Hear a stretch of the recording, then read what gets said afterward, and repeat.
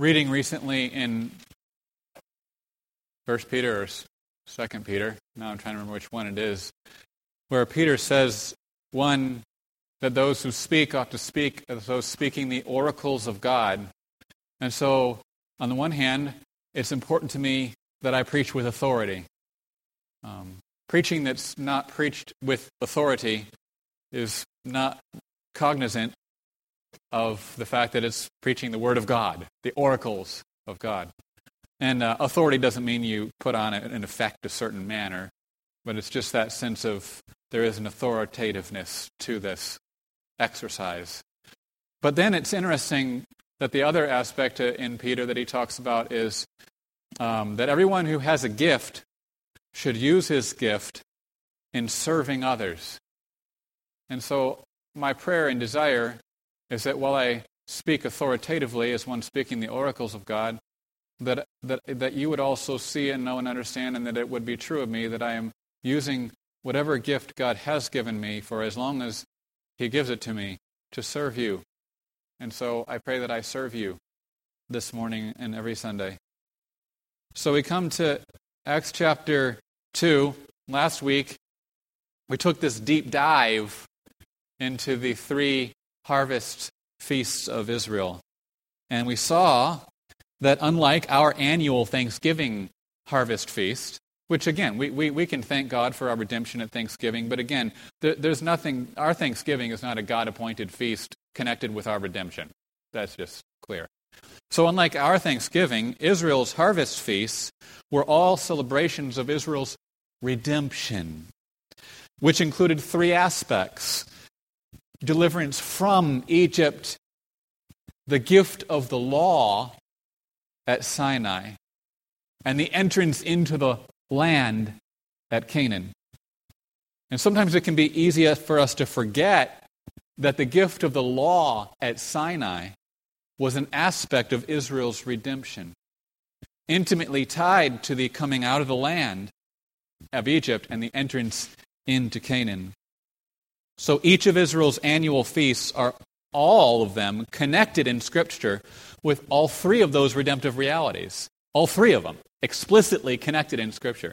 But we saw last week that the 7-day feast of Passover and unleavened bread at the beginning of the harvest season, in the first month, emphasizes especially the exodus from Egypt. The 7-day feast of ingathering, or booths, at the end of the harvest season, in the 7th month, emphasizes especially the blessings of Israel's inheritance in the land of promise. And then that 1-day Feast of Weeks, or Pentecost, in the 3rd month, which is the conclusion and the culmination of Passover. It's connected with Passover as its culmination, in a sense. That reminds us especially of the gift of the law at Sinai, and the people's obligation to keep that law if they would enter the land and continue long in the land, enjoying its blessings. So how are those 3 different aspects of Israel's redemption represented in their 3 annual feasts? How are they fulfilled in Jesus Christ? Israel's redemption from slavery in Egypt and God's judgment in the death of the firstborn? That was a type, a shadow, pointing to the greater redemption. And I just loved to say the greater redemption. From slavery to sin and death that Christ would accomplish for His people. Isn't there just something about that, hearing that preached? But we know that. We know it, right? And we could hear it all the time at home. But to come to the public worship of God's people and have that proclaimed to us, what a beautiful thing. This was a type then of that deliverance that Christ accomplishes for His people. Israel's entrance into the promised rest of the land of Canaan, a land flowing with milk and honey, was also a type. It was a shadow pointing to that eternal rest from our works, right? From our own strivings, and really from the bondage of sin as well. the eternal rest that Christ accomplishes for us and the spiritual blessings he lavishes on us. That's the Feast of Ingathering, or booths. But here's the question. What about the law covenant at Sinai, the Feast of Weeks, the Feast of Pentecost? How is that aspect of Israel's redemption fulfilled in Jesus? Now, in one sense, certainly it's fulfilled in the fact that he kept the law given at Sinai. He kept it and fulfilled it for us. And he also then suffered the curse of that law in our place. So it's fulfilled in Christ. Sinai is fulfilled in Christ in that sense. But there's another sense. Is there any evidence in Acts chapter 2? Luke doesn't highlight it explicitly, but God has placed it there. Is there evidence in Acts 2 for a fulfillment of the law covenant at Sinai in the pouring out of the Holy Spirit at the Feast of Weeks, the Feast of Pentecost? So here we go. When God came down on Mount Sinai to give the people his law, his coming, now they already had his law. How do they already have his law? It was already hardwired into their being as people created in God's image. But when God gave them his law, he gave it to them uniquely in the context of a covenant. That's what was beautiful about this moment. When he did this, his coming was powerfully manifested to all the people, to the whole nation of Israel, with audible and visual signs. It was very much an audio-visual experience. So we read in Acts 19, on the third day, Yahweh will come down on Mount Sinai in the sight of all the people. This isn't a manifestation to a few. It's to all the people. So it happened on the third day, when it was morning, that there were thunder, audible, lightning flashes, visual, a thick cloud upon the mountain, a very loud trumpet sound. Now Mount Sinai was all in smoke, because Yahweh descended upon it in fire, and its smoke ascended like the smoke of a furnace, and the whole mountain trembled violently, and the sound of the trumpet grew louder and louder. Then Moses spoke, and God answered him with thunder. Okay. Never again, since that day, had God manifested himself in a similar way to all the 12 tribes of Israel together. That was a unique day in redemptive history. The only one of its kind for many hundreds of years. Then we come to Acts chapter 2. And sometimes we sell Acts chapter 2 short. Remember, we see little candles above their heads, and we hear this wind blowing, and we kind of romanticize it. No, it's not what's going on here, right? We saw that last time. We read in verse 1, and when the day of Pentecost had fully come, he starts out, they were all together in one place. He's not just trying to be dramatic here.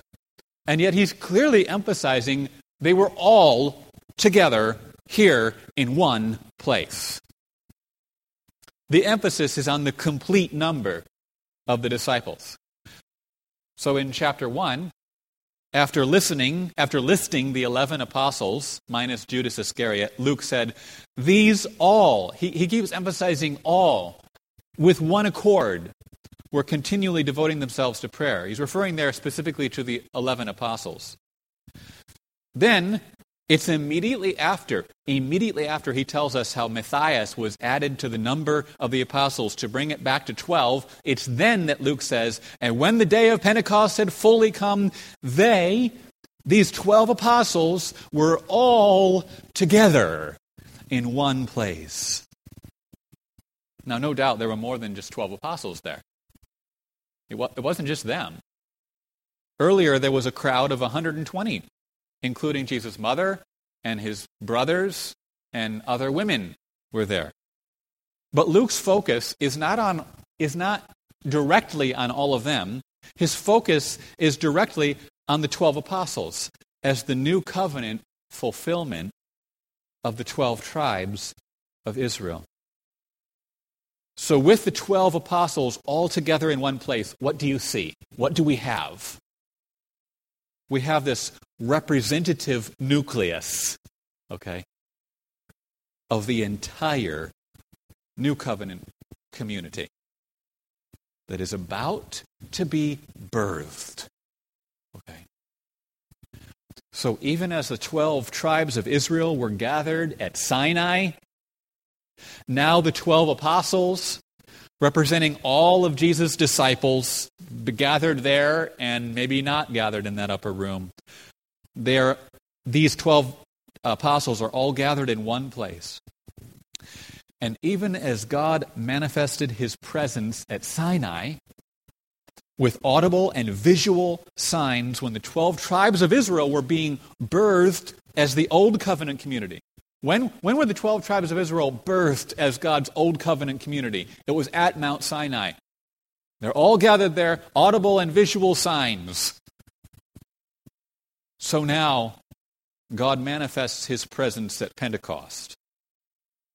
With audible, visual signs, the 12 apostles, together with the rest of the disciples, are being birthed. And there is a sense in which the New Covenant community began to exist from the moment Jesus began his public ministry, when he began calling people to be his disciples. But there is another sense in which it's birthed here at Pentecost. And when the day of Pentecost had fully come, they were all together in one place. You get the sense of what is happening here. Suddenly, there came from heaven a noise like a gale force rushing wind, a wind powerful enough to wreak havoc and destruction. And yet in this case, it's a wind that is the breath of God breathing life into a new covenant people. And it filled the whole house where they were sitting. And there appeared, so there's the audio, here's the visual, there appeared to them tongues like fire dividing themselves, and they rested on each one of them. And so what we have here is, as it were, the new covenant Sinai. Now, I use Sinai for the new covenant in a very qualified sense, but this is the new covenant Sinai. There's a dramatic sensory display here that mirrors Mount Sinai and that even in a real sense surpasses Mount Sinai. But now let's look at this, because this is where we begin to understand the beauty of this. We see the parallel between Sinai and Pentecost, but we also see there's a difference, isn't there? And that's what we get hung up on sometimes. We're like, yeah, but boy, there's a lot of differences. And that's the point of the type. There's similarity, but there's difference. So God said to Moses in Exodus 3 times, like in a row, and finally at the end, Moses kind of like, yes, you told me that before. And God says, yes, and I'm going to tell it to you yet again, right? He says, you shall set bounds for the people all around, saying, beware, you do not go up on the mountain or touch the border of it. Whoever touches the mountain shall surely be put to death. And then again, then Yahweh spoke to Moses, go down, warn the people, lest they break through to Yahweh to see, and many of them perish. And again, then Yahweh said to him, go down and come up again, you and Aaron with you, but do not let the priests and the people break through to come up to Yahweh, lest he break out against them. Moses tells us that the appearance of the glory of Yahweh was like a consuming fire on the top of the mountain. And that's when you're grateful it's on the top of the mountain. And you're at the base, a safe distance away. And all the people perceived the thunder and the lightning flashes, the audio-visual sensory overload at that point. And the sound of the trumpet and the mountain smoking, and the people perceived it, and they shook and stood at a distance. But in Acts 2, instead, and by the way, those warnings were good for the people in the Old Testament. Israel was not a regenerate people. They needed warnings like that. That was for their good. That was God's grace to them. But in Acts 2, instead of warnings and boundaries and a consuming fire far off at the top of the mountain, we see tongues like fire dividing themselves and coming to rest upon each one of the 12 apostles, and probably also the rest of the disciples. The point is not that God is not still a consuming fire. It's not like God was a consuming fire and now he's not. No, the writer of Hebrews makes it clear God is, always has been, and always will be a consuming fire. But on this day, and for this new covenant people, the fire of God's presence, rather than resulting in the response of fear and trembling and standing far off, lest they die, is now the source of a new boldness and a new joy and a new life for the people. When the author of Hebrews looks back at Mount Sinai, he depicts a scene of darkness and gloom, and then he uses a word that's not in Acts, but he uses a word, it was a whirlwind. And he associates all that with fear and trembling. But what do we have in Acts 2? We have a wind here too, don't we? A gale force rushing wind. This is not a gentle breeze. But rather than provoking fear and trembling, it is again the source of a new boldness and joy. Pentecost is the new covenant Sinai. We see the parallels, and yet at the same time, everything in your handout, everything is changed. We have not come, as the writer of Hebrews says, to a mountain that may be touched. To Sinai, we have come to Mount Zion. All things have become new, but how do we explain this newness? Why this change? Why is this fire not consuming them, right? Why are they not full of fear and trembling and standing afar off here on this day of Pentecost, this new covenant Sinai? What is it that explains this newness? So we continue. The law covenant at Sinai was accompanied by covenant blessings. If you keep the covenant, you get covenant blessings. If you break the covenant, there are covenant curses. Now, the ultimate curse for God's people was to be led away. The final end of the road curse was to be led into exile by a foreign people, specifically by a people whose tongue or language the Israelites would not understand or be able to hear, is the way they often describe it. So Moses says in Deuteronomy, "But it will be, if you do not listen to the voice of Yahweh your God, to keep and to do all his commandments and his statutes, Sinai, law, with which I am commanding you today, that all these curses will come upon you and overtake you. Yahweh will bring a nation against you from afar, from the end of the earth, as the eagle swoops down, a nation whose tongue you shall not understand." And I think it's interesting that in the Greek, which the New Testament writers were very familiar with, the Greek translation of the Old Testament, it says, "I will bring upon you a nation whose voice you will not hear." So hearing has the sense of understanding. 700 years later, the prophet Isaiah warned the people, "Indeed, Yahweh will speak to this people through a stammering lips and a foreign tongue." God's going to speak to them by bringing the Assyrians, speaking in a foreign language, and it's going to be the language of God's judgment. And then 100 years after that, God speaks through Jeremiah. "Behold, I am bringing a nation against you from afar, O house of Israel, declares Yahweh." And again, referring back to the covenant curses for breaking the law at Sinai, "a nation whose tongue you do not know, nor can you understand." And guess what the Greek says? "Nor can you hear what they say."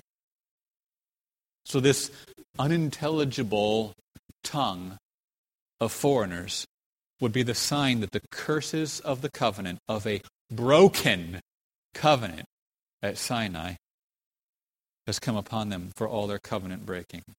And by the way, brothers and sisters, those covenant curses for the people were a picture of the curse that's come upon all of us.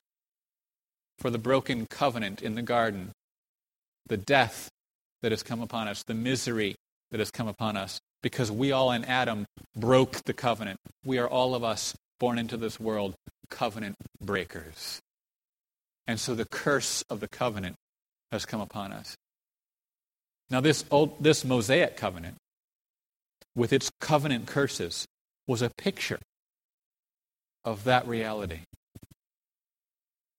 So the prophet Isaiah, he speaks of a future day of restoration.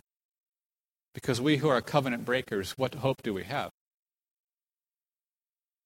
We cannot achieve anything through a broken covenant. Covenant's broken. It's worthless to attain salvation through. What hope do we have? So the prophet Isaiah said this, "Who among us can sojourn with the consuming fire?" Think the fire at Sinai. Think the fire at Pentecost. Who among us can sojourn with continual burning? He who walks righteously and speaks uprightly. Not covenant breakers, covenant keepers. You will no longer see a fierce people, a people of unintelligible speech, which no one comprehends. And guess what the Greek says? Which no one hears. There's a reason I'm saying that. Of a stammering tongue, which no one understands. And again, the Greek, no comprehension for the hearer. For Yahweh is our judge. Yahweh is our law giver. Yahweh is our king. He will save us. What hope do covenant breakers have? The almighty, omnipotent power of God who has committed himself to saving his people. Notice how the one who can sojourn with the consuming fire and the continual burning, who is he? He's the one who walks righteously and speaks uprightly.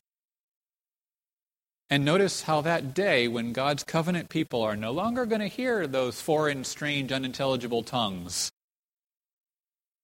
that day is closely linked with Yahweh as Israel's lawgiver. In other words, one day, God will give the people his law. He already gave them his law. But one day, he will give them his law in such a way that they will all walk righteously and speak uprightly.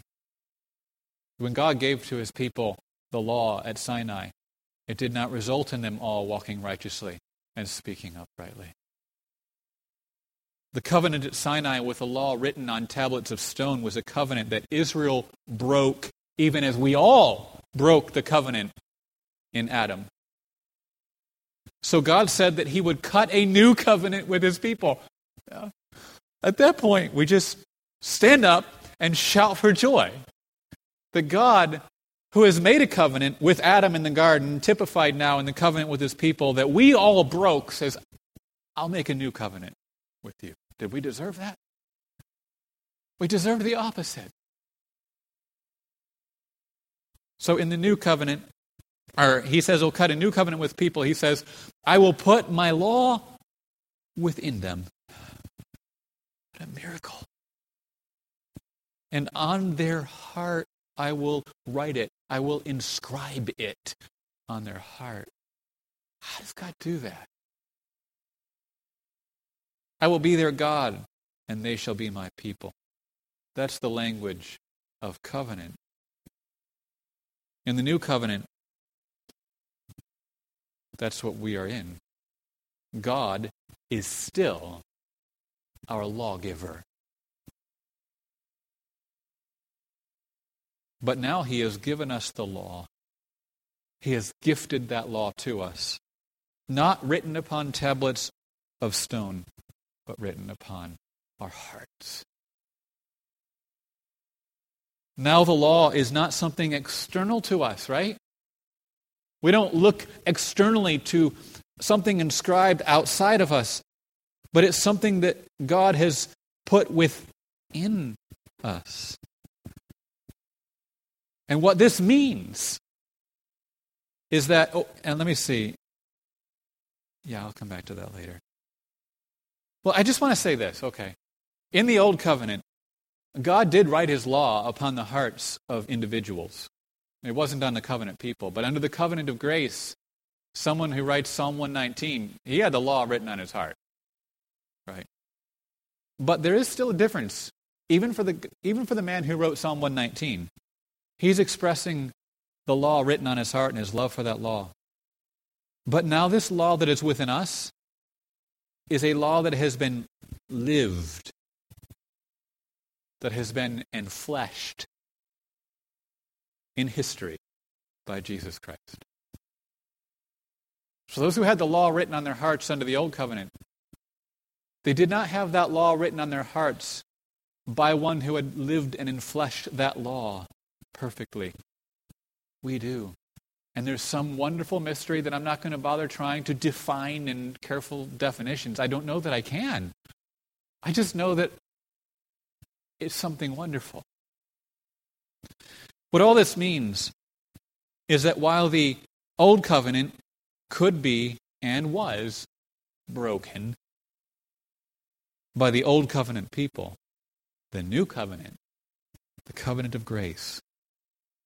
Now, do you love the blank there? I give you blanks not because I get to tell you what it is and you don't know what it is. You can know, but don't you love filling it in?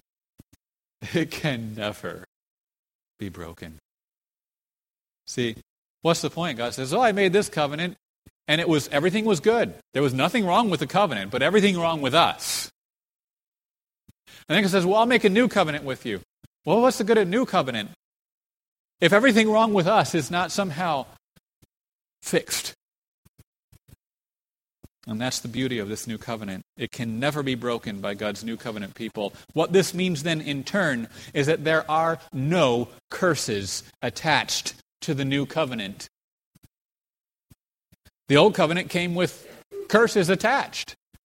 The new covenant does not come with curses attached. God's new covenant people, that's you, brother, sister. You cannot experience covenant curses. You are safe.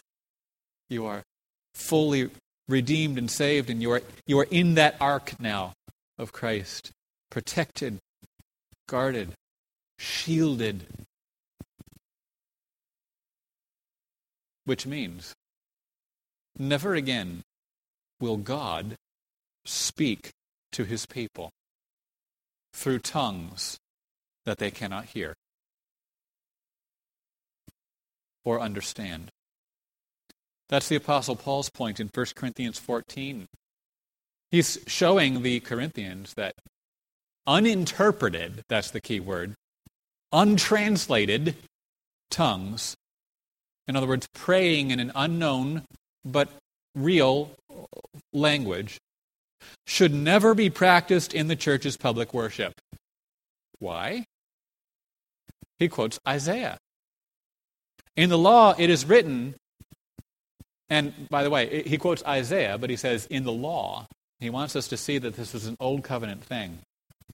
In the law, it is written, by men of strange tongues and by the lips of strangers, I will speak to this people, this disobedient, rebellious, obstinate, unbelieving people. And even so, they will not listen to me, says the Lord. So, Paul concludes, tongues are for a sign, not to those who believe. And when he says tongues, he means untranslated, uninterpreted tongues in the assembly. They're for a sign, not to those who believe, but to unbelievers. Let's put it this way. Unintelligible speech, spoken by the Assyrians and by the Babylonians, that was the means that God used to speak to what kind of people? To what kind of covenant people?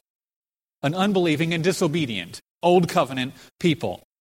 Therefore, unintelligible speech, not in this case Babylonians and Assyrians, but uninterpreted, untranslated prayer in an unknown language, unintelligible speech can have no place in the assembly of God's believing and obedient New Covenant people. You see? Unintelligible speech is not fitting here in the assembly of God's New Covenant people for three reasons. But not just because it fails to edify, because you won't have any clue what I'm saying. That's one reason. Not just because if there was an unbeliever here, he would start mocking us and making fun. Not just for that reason, but there's a third reason that it's inappropriate here. Because under the Old Covenant, it was the sign of the curse on a law-breaking, unbelieving people. But by God's grace, that's not what this is.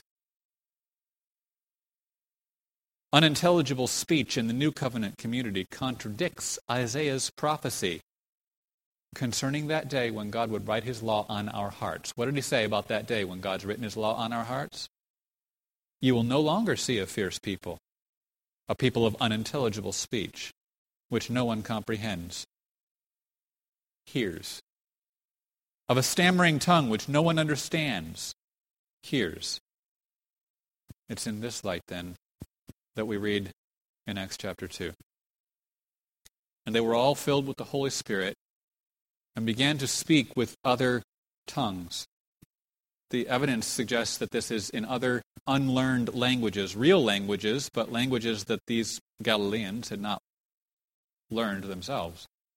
As the Spirit was giving them utterance. So we don't imagine them all at the same time, all talking in these tongues. No, it was proper. It was done in an orderly manner. Now there were Jews living in Jerusalem, devout men from every nation under heaven. And when this sound occurred, the multitude came together and were bewildered because each one of them was hearing them speak in his own language. So they were astounded and marveling, saying, "Behold, are not all these who are speaking Galileans? How do they know how to speak these languages? And how is it that we each hear them in our own language in which we were born? Parthians and Medes and Elamites and residents of Mesopotamia, Judea and Cappadocia, Pontus and Asia, Phrygia and Pamphylia, Egypt and the district of Libya around Cyrene, and visitors from Rome, both Jews and proselytes, Cretans and Arabs, we hear them. We hear them in our own tongues, speaking of the mighty deeds of God revealed in the gospel of Jesus Christ." Now let me ask you, what's the point? It's interesting, we all know they spoke in tongues at Pentecost, right? A lot of people know that, at least. But what's the point? Some say that this miracle was necessary so that the Jews who had come to Jerusalem from so far away for the feast of Pentecost, so they could understand God's message, the gospel message. But most of the crowd there in Jerusalem all spoke the same language. They all spoke Greek. That was the lingua franca of the day. It was probably in Greek that they were all addressing each other, because what were they all saying to each other? "Behold, are not all these who are speaking Galileans?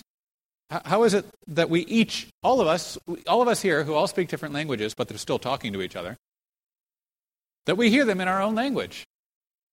In our language of our birth," is their point. Moreover, it's probably in Greek that Peter addressed the entire crowd. There's evidence for that. I've put some cross-references in your handout, but also just historically. Peter addressed the entire crowd in a moment in Greek when he began to preach.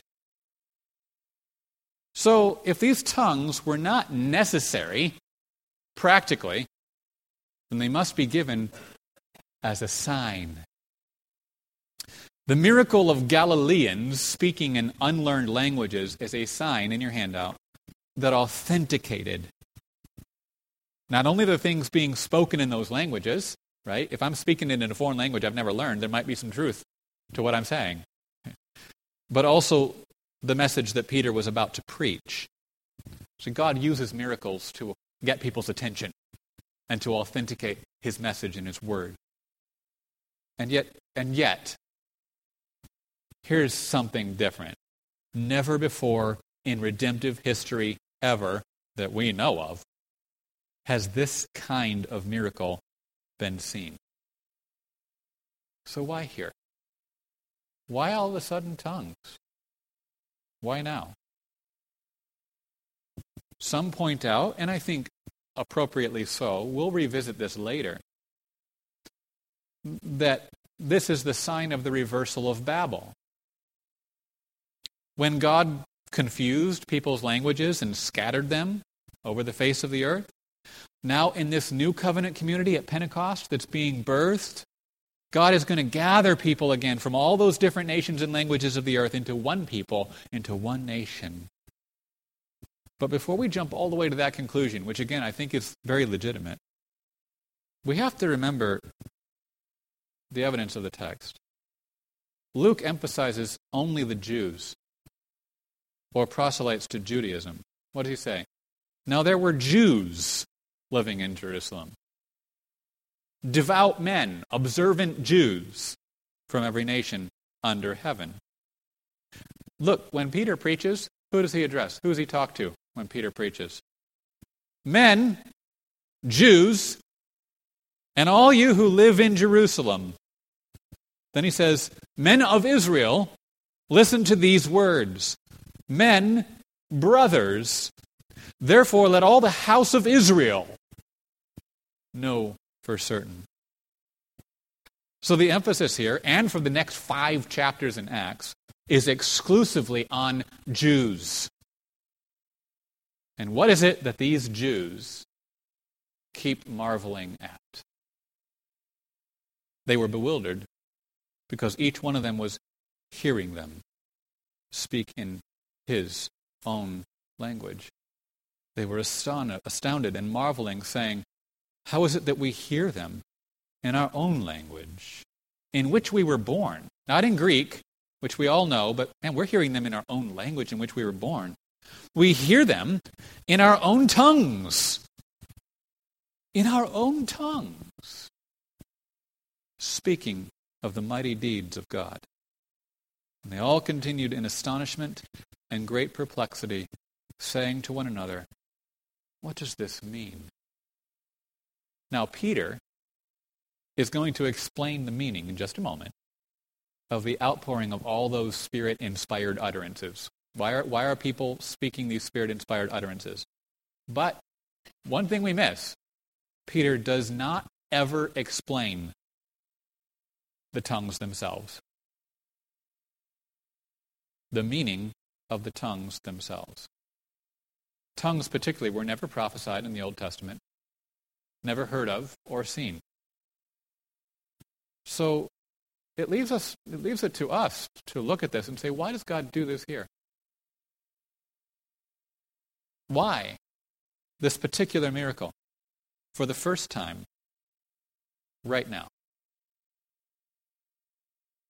It is certainly a sign in your handout that the curse has given way to blessing. Never again will God speak to his people. And I'm not saying that all the people who hear are all part of God's covenant people, new covenant, but certainly a great, vast number of them are. We're about to see 3,000 baptized in one day. Never again will God speak to his people through tongues they cannot hear or understand. The curse of the broken old covenant at Sinai, and therefore even the curse of the broken covenant with Adam, of which we have all partaken, has been replaced with the blessings of the new covenant, the covenant of grace, which can never be broken. And not because of something in our own nature, our own efforts or striving. It's a covenant that can never be broken because God has seen fit to do a work in all of us. If there is no more covenant curse, well then, that means that disobedient, unbelieving Old Covenant people who were formed at Sinai are now being replaced with an obedient. The disobedient being replaced with an obedient New Covenant people at Pentecost. Instead of being defined and marked out by the law written on tablets of stone, what set Israel apart? The law on tablets of stone. How are we now defined and marked out? By the law written upon our hearts. That's what defines and marks us out. So we listen now to Peter as he responds to the mockers who were saying the disciples were all drunk. But Peter, taking a stand with the 11, raised his voice and declared to them, "Men, Jews, and all you who live in Jerusalem, let this be known to you, and give heed to my words. For these men are not drunk, as you suppose, for it is the 3rd hour of the day. It's 9 o'clock in the morning, before even the first meal of the day, way too early to be intoxicated, as all the mockers knew very well. But this is what was spoken through the prophet Joel. And it shall be in the last days," so we are in the last days, "that I will pour out my Spirit on all flesh." And it should be all flesh, because the point there is not all flesh universally, Jews and Gentiles. The point is all flesh in Israel, all Jewish flesh, all Israelite flesh. Now, it ends up being fulfilled even more universally. "And your sons and your daughters shall prophesy." See, but when Peter quotes this, he's still thinking of Israel. "And your sons and your daughters shall prophesy, and your young men shall see visions, and your old men shall dream dreams. Even on my male slaves and female slaves, I will in those days pour out my Spirit, and they shall prophesy." Now, this is very important. Please listen closely to this. We know that even in the New Testament church, not all of God's people were seeing visions. And not all of God's people were dreaming dreams. And not all of God's people were prophesying. We know that because Paul says so in 1 Corinthians 12. So when Joel prophesies and says, then you're all going to be doing this, what is he saying? How is that fulfilled in this moment? This is the key. Joel's emphasis is not on the dreams, the visions, or the prophecies, but on what they signified under the Old Covenant. Contrary to the charismatic and Pentecostal movement today, that's not the ultimate point.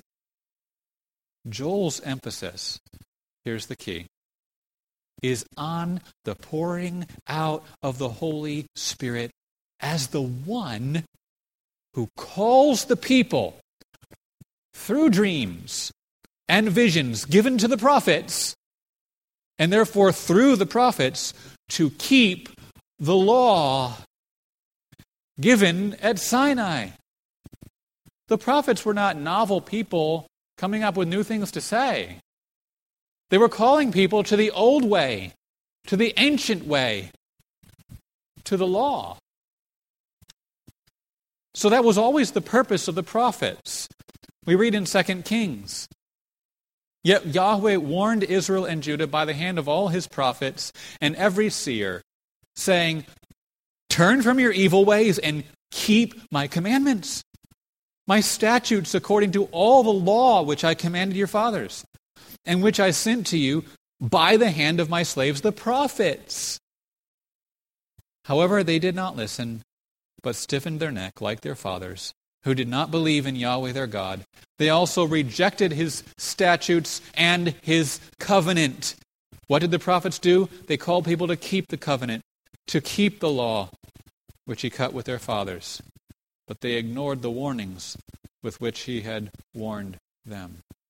So we understand why Moses says in the book of Numbers, "Would that all the people of Yahweh were prophets." Not so that you can have all sorts of people talking all the time. He says, would that all of God's people were prophets, that he would put his Spirit upon them. When all of God's people are prophets, then all of God's people will be born again. That's the point. When all of God's people are prophets, then all of God's people will have the law written on their hearts.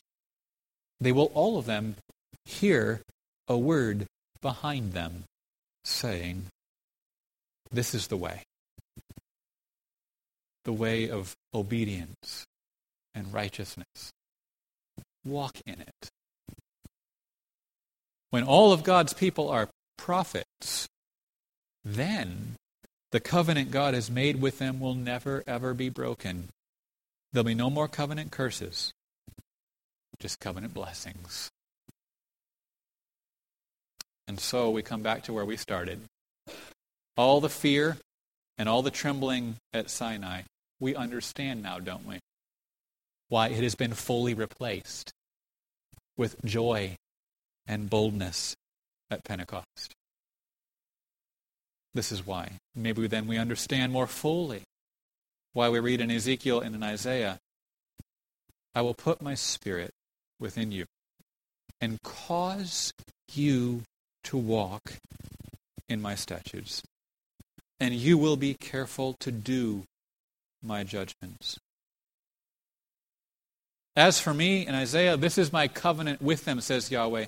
My spirit which is upon you, upon my people, and at that place, upon Isaiah, and my words, my statutes and judgments and laws which I have put in your mouth, shall not depart from your mouth.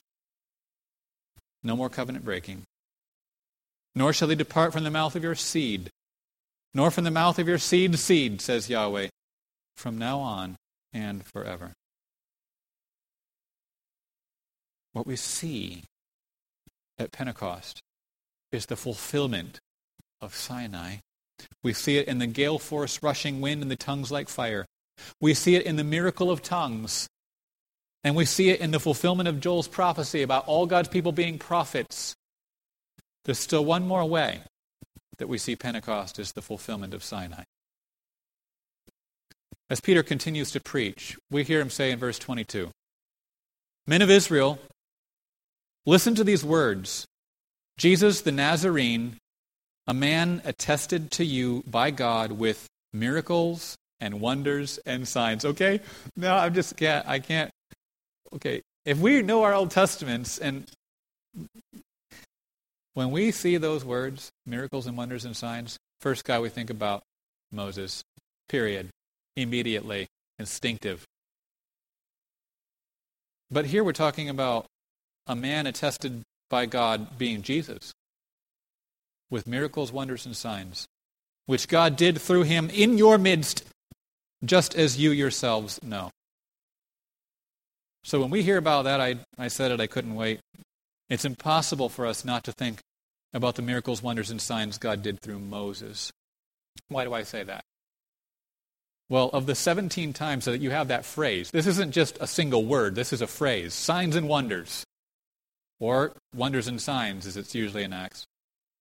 Of the 17 times that appears in the Old Testament, 13 of them, and the majority right at the very beginning, all refer to the plagues in Egypt and the crossing of the Red Sea, miracles God did by the hand of Moses. So what do we read in Deuteronomy, then Psalm 105? There has not yet arisen a prophet in Israel like Moses, and we know that Jesus is that prophet like Moses, whom Yahweh knew face to face in regard to all the signs and wonders which Yahweh sent him to do in the land of Egypt against Pharaoh, all his servants, and all his land. And in regard to all the mighty power, in regard to all the great terror which Moses did in the sight of all Israel. In Psalm 105, God sent forth Moses, his servant, Aaron, him whom he chose.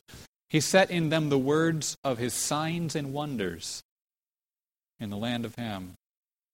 And then in Acts chapter 7, we're going to hear in a little while Stephen saying, this man, Moses, led them out doing wonders and signs in the land of Egypt, in the Red Sea, and in the wilderness for 40 years.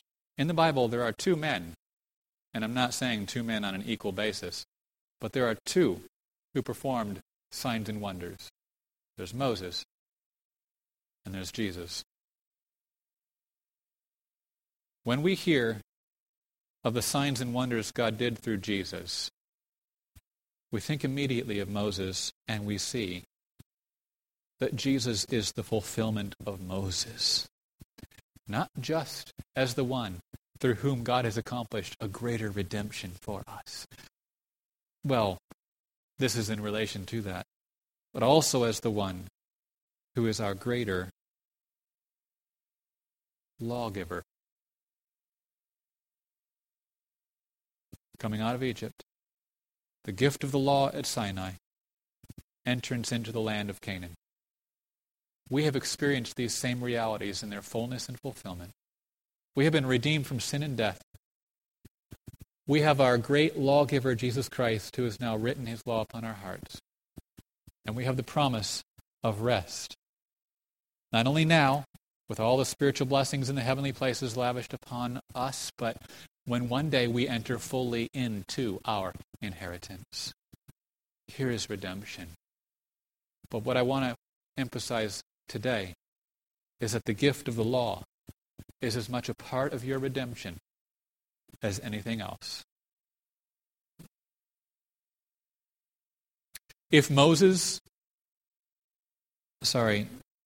Peter says in verses 32 to 33, "Therefore, having been exalted to the right hand of God, and having received from the Father the promise of the Holy Spirit, he, Jesus, has poured out this which you both see and hear." What did Moses come down the mountain bringing? Right? What does Jesus bring to us?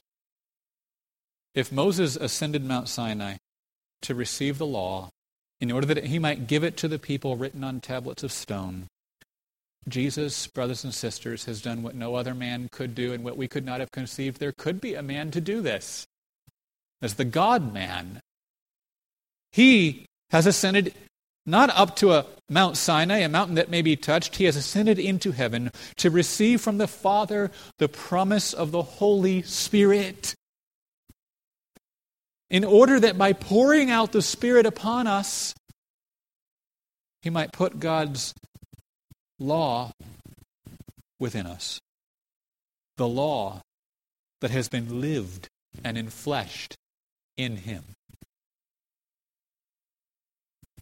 Writing it not upon tablets of stone, but writing it upon the tablet of my heart, on the tablet of your heart.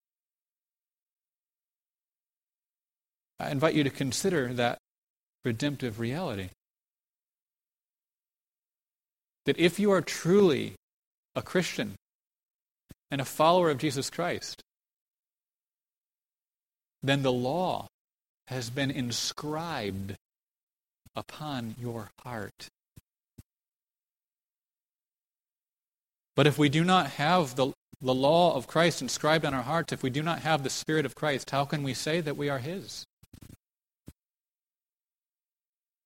We know this is not to say that we keep it perfectly, but we also know it is to say we have a changed heart through faith in the one who kept the law perfectly in our place and suffered its curse for those who deserved that curse. Here then is a miracle beyond all our ability to comprehend. So we just ask ourselves with the Apostle Paul, if the ministry of death in letters, through no fault of the letters, but the fault of the people, if the ministry of death in letters having been engraved on stones came with glory, how will the ministry of the Spirit not be even more in glory? Pentecost supersedes Sinai. If the ministry of condemnation, the covenant that was broken not just at Sinai, but that we all broke in Adam, has glory, much more does the ministry of righteousness, what a beautiful word, abound in glory. Today, today, and I want to say, I say today generically as in every day in the present, but let me just say today, Sunday, this morning, now.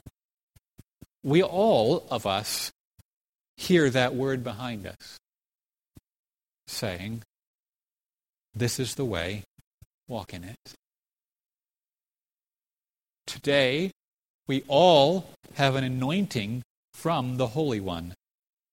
And we all, as John says, I love the word he uses, he says, and we all know. He has in mind Jeremiah. So he continues, the anointing whom we have received from him abides in us. And we have no need for anyone to teach us, saying, know the Lord. But as his anointing teaches us about all things, so that we all know the Lord from the least to the greatest, as it says in Jeremiah.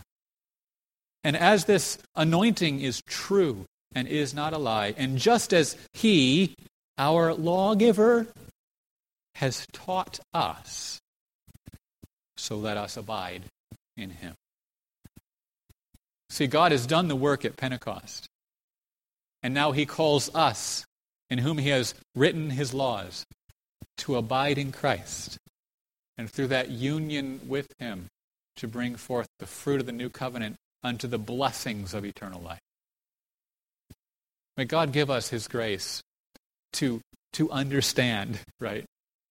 How wonderful it is that God doesn't speak to us through foreign tongues any longer. He speaks to us today through the clarity of his gospel written on our hearts. Let's pray. Dear Heavenly Father, Lord, if there should be anyone today who has professed Christianity but does not have the work of the Spirit, the transforming work, writing your laws upon his or her heart, I would pray now that through the preaching of your word and the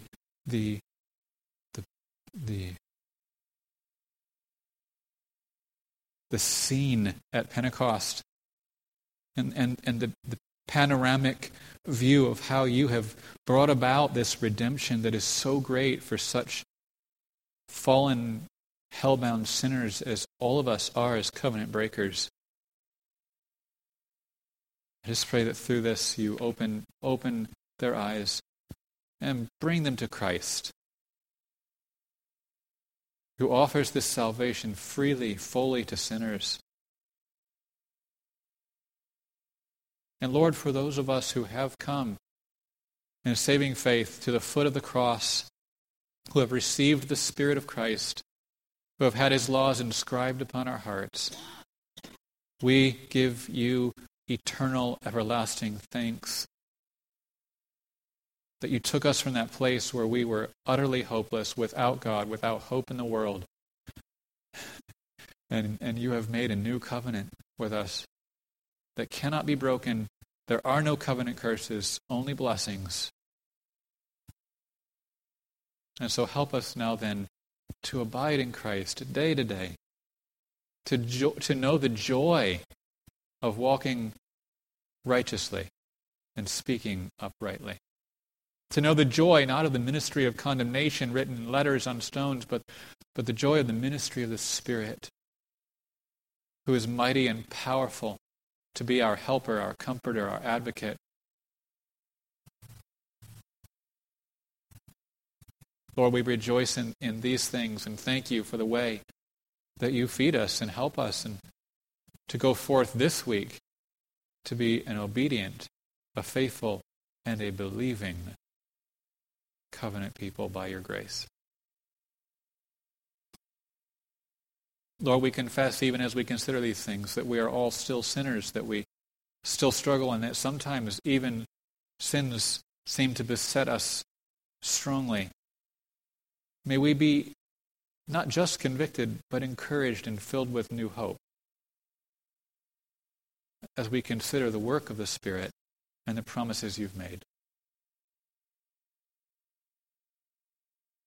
And that through this you bring a renewed victory and joy of triumph in the lives of each one of us. We thank you for these things and pray them in Jesus' name. Amen.